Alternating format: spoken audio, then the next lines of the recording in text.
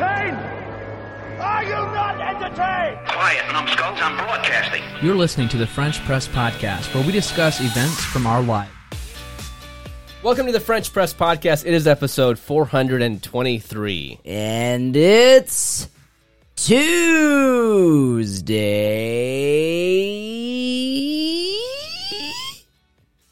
October 11th, 2022. Leighton's joining us again, back in the saddle. This is just like old times. It feels like old times. Just the two of us here. Nicholas went hunting. I don't know if we'll get anything, but I doubt it. Probably not. And Jeff was busy with work, and Theodore was also busy with something. He's getting busy. Anyway, speaking of being busy, Leighton, you were really busy over the weekend. So busy. But before I get into being busy for the weekend, do we have any feedback? I didn't even look because I was looking forward to hearing, the stories that happened to you. Check All right, I'm checking for feedback. We also got coffee as well. But just to give a little more of a tease, a few weeks ago, Leighton had a story we didn't have time to share. He was going to tell us that story. And then over the weekend, he was gone in Ohio, sharing at a church about some CRT, critical race theory, sermons that he has prepared in the past. Or that's not 100% true, but that's just like a generalization of it. So as far as feedback, let's look here. Got to log into the old Facebook. Business Suite. Yeah. It's a sweet thing.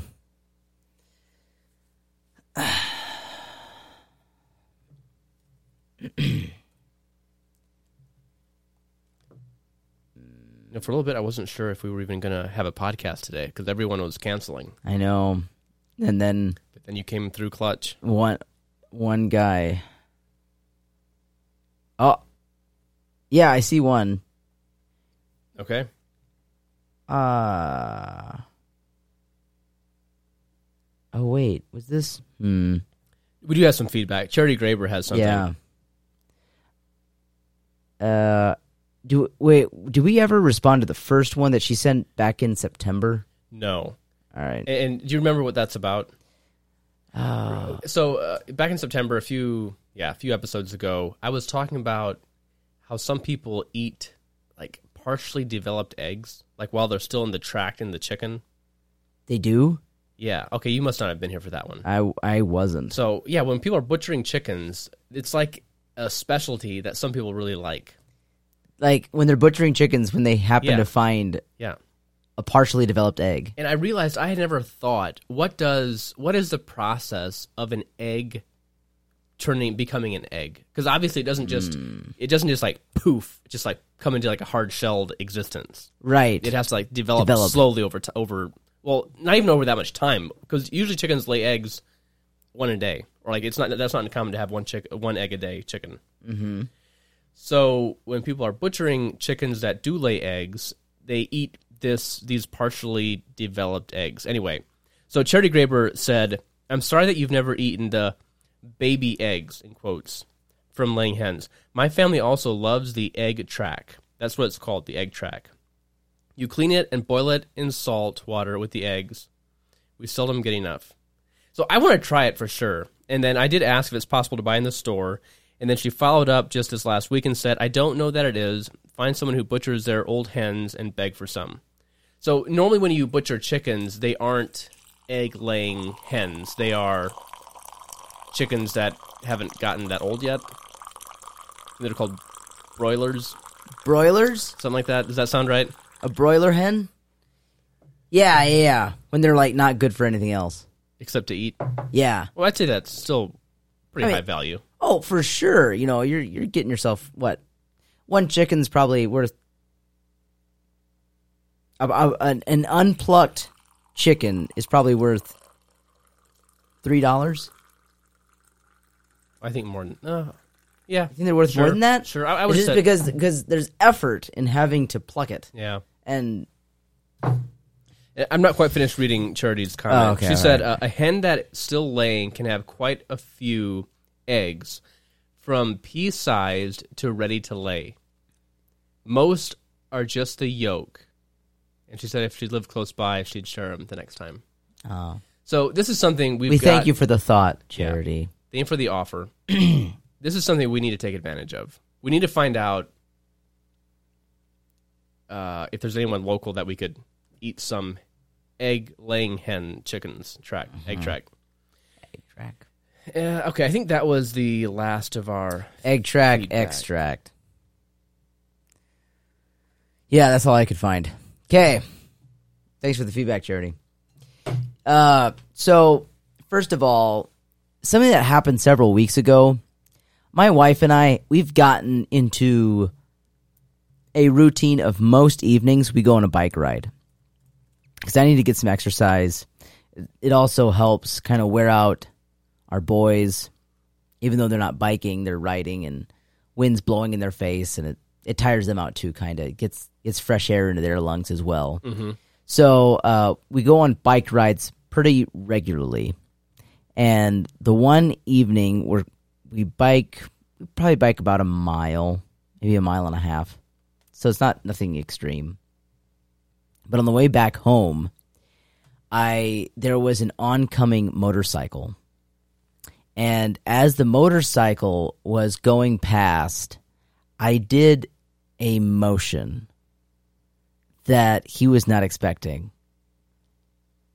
But he reciprocated. The motorcycle driver? Yeah. I did the thing where they put... now, mind you, I'm riding on this $100 Walmart bike. They were the cheapest bikes that we could find. They have lasted several years, but they're pretty sad looking. And yeah, it's not like I'm on like what are some of those cool bike brands like Specialized? Is that a brand? I think so. Oh, I never heard of it. A special bike? Like Trek is a popular brand. There you go. But this was nothing like that. This was a cheapo bike. And here comes this little city slicker on his cheap little bike. And he's giving the biker sign. Which I don't even know if do people know what that is? Well, I mean, if you would look up, would you call it like a biker wave? Yeah. A biker wave? It's where you do the peace symbol, but you kind of point your fingers down at the ground as you pass another motorcyclist. And do you know why that is? No, I don't, actually. Because if you raise your hand up, it tends to catch a lot more wind. And it throws you off. It could throw you, or it does kind of throw you if you do just raise your hand. Okay. I I was going fast enough on my bike that I too did not want the wind to throw me off of my bike. So it's probably good that I waved at him in this fashion. Yeah. And the look that came over his face was priceless. It was perfect. It was perfect. So describe it. As he's, driving towards me, like maybe a second and a half before he passed, that's when I did it. So it was soon enough that he could recognize it, and soon enough that he would be able to respond. But so I do the wave, and he immediately, almost like it's ingrained in him, like he does it automatically. Mm-hmm. He too does the motion, but as he's doing the motion, his hand is going down. His face contorts, and like he gets like a very confused look. Like even he doesn't understand what he's doing. Like he's doing this thing, but he's not sure why. His mind and his body are disconnected. For sure. His body's acting on its own. Yeah. He's confused about why his hand is going down and doing this wave that he's done so often. But by the time he was able to process what was going on, he was already past me. So he didn't try to recover, like act like he's like going back to like adjust his something, yeah, like a strap. Or something. No, he didn't have time to do that. It was perfectly timed. And you might say, like, man, Leighton, you're so stupid. You're riding on your bike and doing this dumb little wave. But he was he was dumb enough to do it. Well, I'm To surprised, do it back. Leighton. Well, what do you think that symbol is for? It's just to greet someone else. Like, hey, we're kind of part of a club. Yeah. Kind of like a Jeep. Jeeps, they often honk at each other, right? I heard they lay rubber ducks on their dashboards. But obviously you can't do that while you're passing each other. Jeeps. Wait, okay, so would it be weird if I would put a rubber duck on my Chevy Malibu? You don't put it on your own, you put it on someone else's. I know. It didn't make sense to me. My brothers On were, their dashboard? well, on top of the windshield, I guess. My brothers were trying to explain it to me, and it just didn't make sense. I don't understand either. Is it like saying like, "Hey, I saw your Jeep and I like it," or "Hey, I own a Jeep too, so I'm going to give this to you." Maybe. But either way, I'm surprised you even know about this motorcycle wave, this biker wave. How did you become aware? Hey, did you see it? I've ridden on some motorcycles. Not driven, but ridden. Okay. And I see them saluting each other Okay. as they go past one another. Now you have me curious. I have to go on the internet and look up Jeep rubber duck. Jeep rubber duck.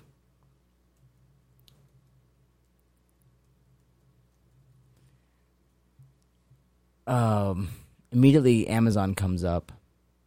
Duck and wave. Look at why Jeep owners put ducks on other Jeeps. Lancaster Online. Let's not read it right now. So our listeners can read it for themselves. Excellent. Well, we're not going to go into that then. All right. Well, congratulations. Is there something like, do you want to up the ante? Like, what's the next thing? Something with a semi? Do you like take an air horn? Do they I don't know. honk back? Well, they talking the CBs, so you can maybe take a CB with you. That's true. You could pretend you're a semi in your car. I feel like the equivalent would be like I'm driving around my Ford Flex, and then I put a rubber duck on my own windshield. Well, now we're back to the Jeep thing, though. Yeah, I know, but what I'm saying is like it has to be something preposterous, something that's similar that people do to each other, or like. What are some ideas from our listeners? How can Leighton up the ante? Yeah. He just completed his first quest, getting a biker wave. What's next? Surely there's something out there, like, yeah, something similar to that. We'll let the listeners help us out. Mm-hmm. All right, Leighton. Are you ready to move on to story number 2? Oh, you know it. All right, go ahead. All right, so this past weekend, I had a speaking engagement out in Ohio, and we were going to leave Saturday morning. We didn't need to be out there super early. It was about a 5-hour drive, I think. And we were going to we wanted to get there mid-afternoon around 3 o'clock, so we wanted to leave around 10.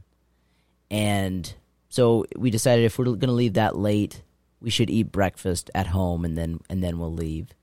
So around 8:30, I'm ready to start loading our luggage into the car. And then after we load the luggage, then we're going to eat, we'll eat breakfast. But I have my traveling clothes on, and I'm about to start taking stuff out to the car. And as I go out into the mudroom, or like through our living room into the mudroom to get out to the garage, I hear some running water. And this, I'm very puzzled by this. And so I just stop what I'm doing. I go down into our Michigan basement, and there is water just spraying everywhere. Spraying. Can you even tell from what? Yeah, I can tell from what. There's like a little... Like a geyser? There's a relief valve, like an air relief valve. Normally, these relief valves, I think, are supposed to go all the way up through your house, up into the roof to get... It's supposed to make so that as water is like gravity flowing down into your sewer, if there's no relief, it can create like a vacuum. Okay, yeah. And often that relief goes all the way up through your house, or maybe to the outside or something. It's not normally just down in the basement. This is like a little stubby with a little air cap on top. There's water shooting out of there, and I'm not sure why, but it's spraying. It's very close to the ceiling of the basement, and so it's just spraying up onto our floorboards. And so I immediately just stop. I know this is going to get messy, so I go upstairs to change. Is water on the floor? Like, is there like 2 inches of water on the floor? I mean, not 2 inches of water. It's more just like spraying out and then running into the sump pump pit. Okay. But it's not like so much water that it's up and out of the sump pump pit. The sump pump pit is only like half full. It's not bad at all.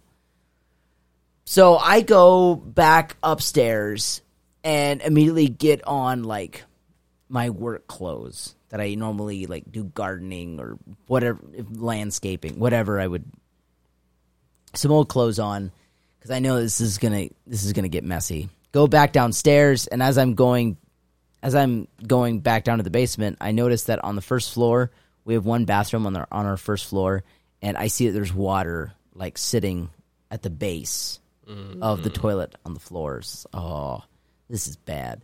So I go down into the basement, water spraying everywhere. I'm not sure where this water is coming from.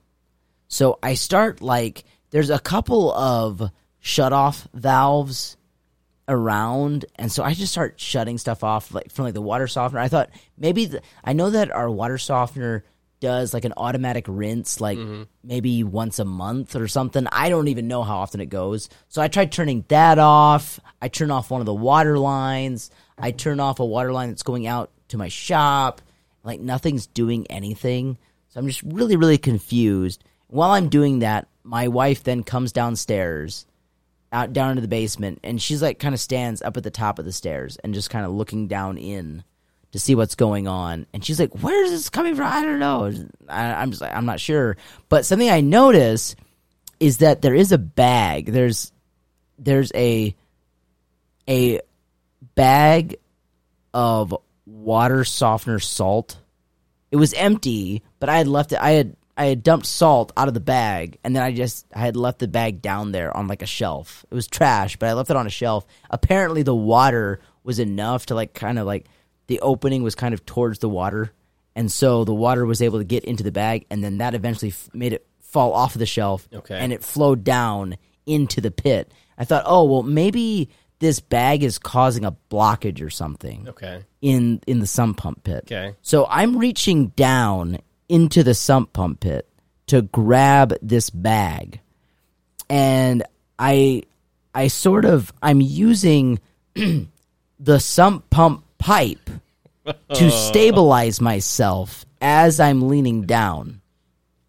And at about head height, there's a coupling that connects the sump pump pipe to to where it's supposed to be pumping out into the sewer.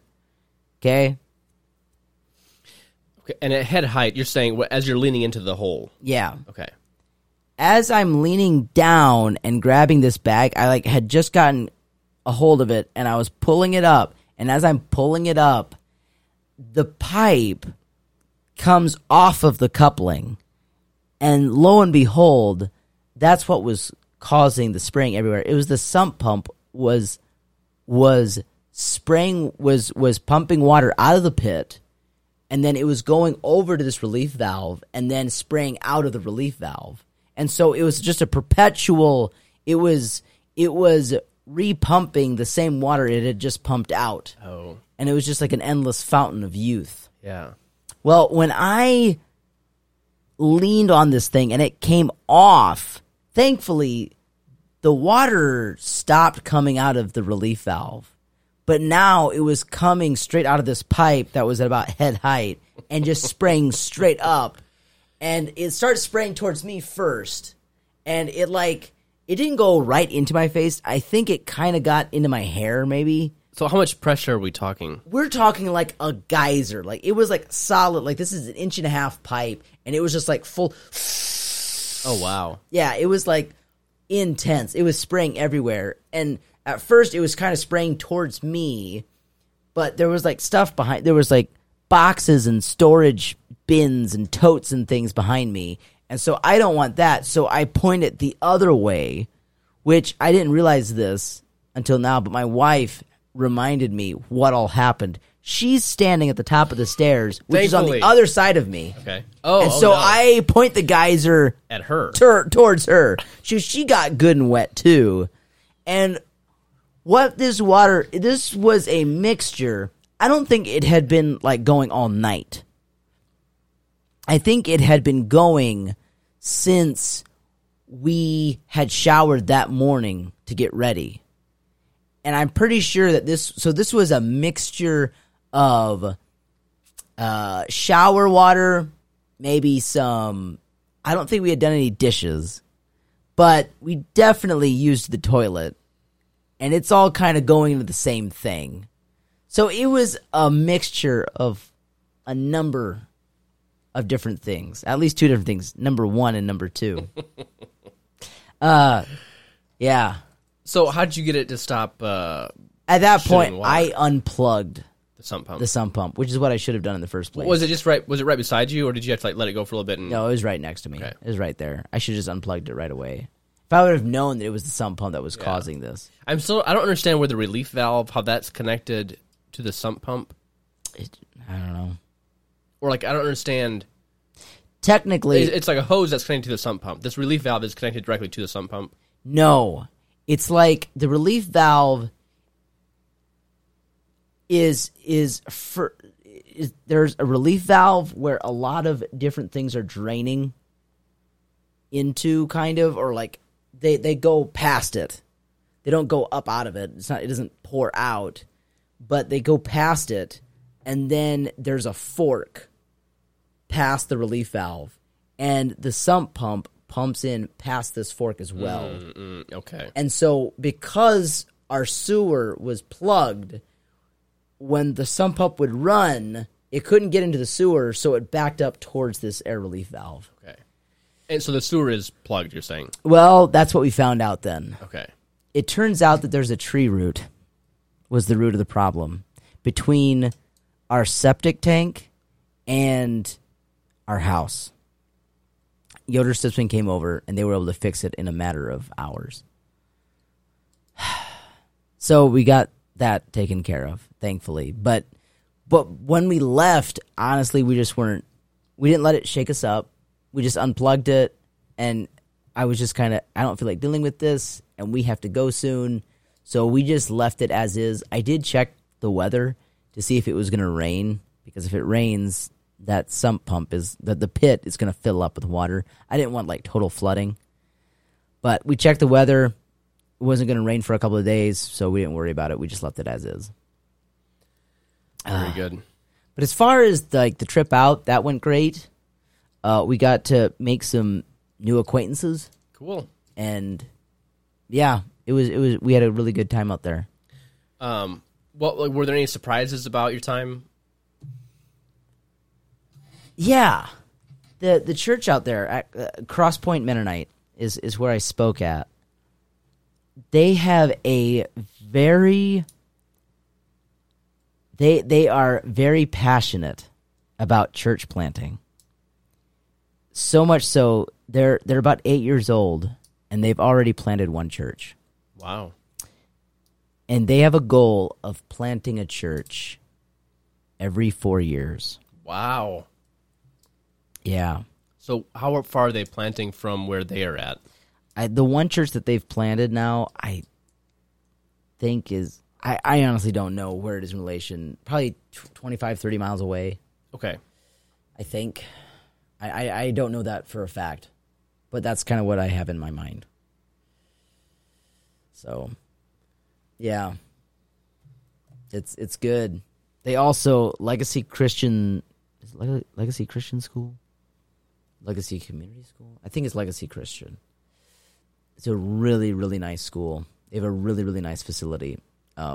And I actually spoke at the school. Right now, Cross Point is doing some construction on their church. It's having some mold issues. So the normal facility that they use to meet at, they can't meet at right now. So they're meeting at the school chapel instead on Sundays. Okay. Well, guess what? If you type in, I was going to ask, if people want to listen to your talk, how are they going to listen to it? But if you Google Crosspoint Mennonite Church, Ohio, their YouTube channel comes up, and there's a session there that says Leighton Yoder, Woke Christianity, Session 1 and Session 2. There you go. Yeah. Do you want to give a little tease about the talk you gave? Yeah, sure. I just said it was about CRT, but I didn't say more than that. Gotcha. Yeah, it is about CRT, and I'm sure that there's probably a lot of people that don't know what that is and why it's relevant to them. But if you delve in at all, it's a lot more relevant to you than what it sounds. And it will help you understand, if you understand critical theory, critical race theory, if you understand that, it will help you understand then the things that you're seeing a lot on Facebook and television and Instagram, social media. It will make our society. It'll help you understand our society a whole lot better. Mm-hmm.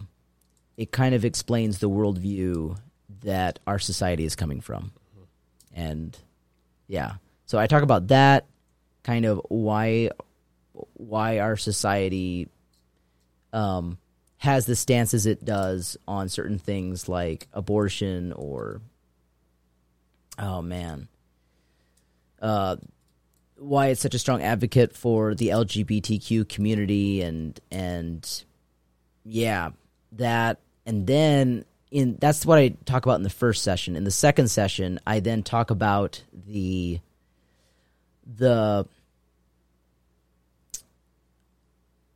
part of Christianity, or the group of people that call themselves Christians, that have bought in to critical theory and have tried to make the Bible fit into critical theory.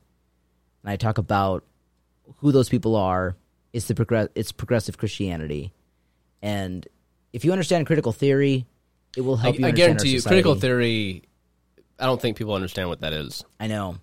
It's a worldview, it's a way of thinking that is in competition. It is not compatible with a Christian worldview. But I explain it in the messages. Yeah, so listen to it, and I agree with you. Like, it is relevant. It might not sound like, those words might sound foreign to you. And kind of boring. And kind of boring, maybe. But if you, if you don't understand how everything is racist, or how everything is sexist, or how everything is it explains why. A classic example of this is why Black Lives Matter is definitely bought into critical theory. It explains why, if you understand critical theory, then you'll understand why you'll see a lot of protesting about Black Lives Matter. Just whenever there's a killing, when a black person is killed by police or by a shooter, a random shooter or something like that. But you never see someone shouting Black Lives Matter outside of a Planned Parenthood.